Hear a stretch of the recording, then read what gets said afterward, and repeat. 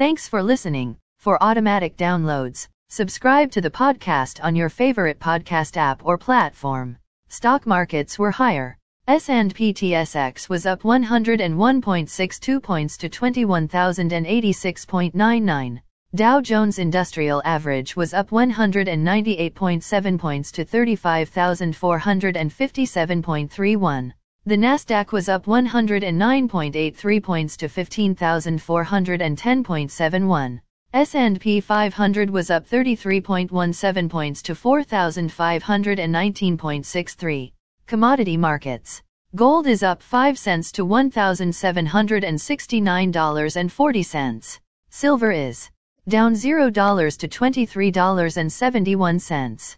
Crude oil is up 79 cents to $82.48. Copper is down $0 to $4.68. Natural gas is up 6 cents to $5.05.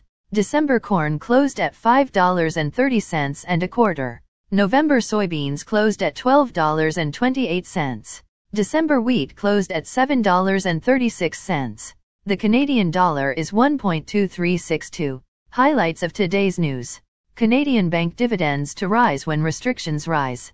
Russia plays hardball with Europe for gas supplies.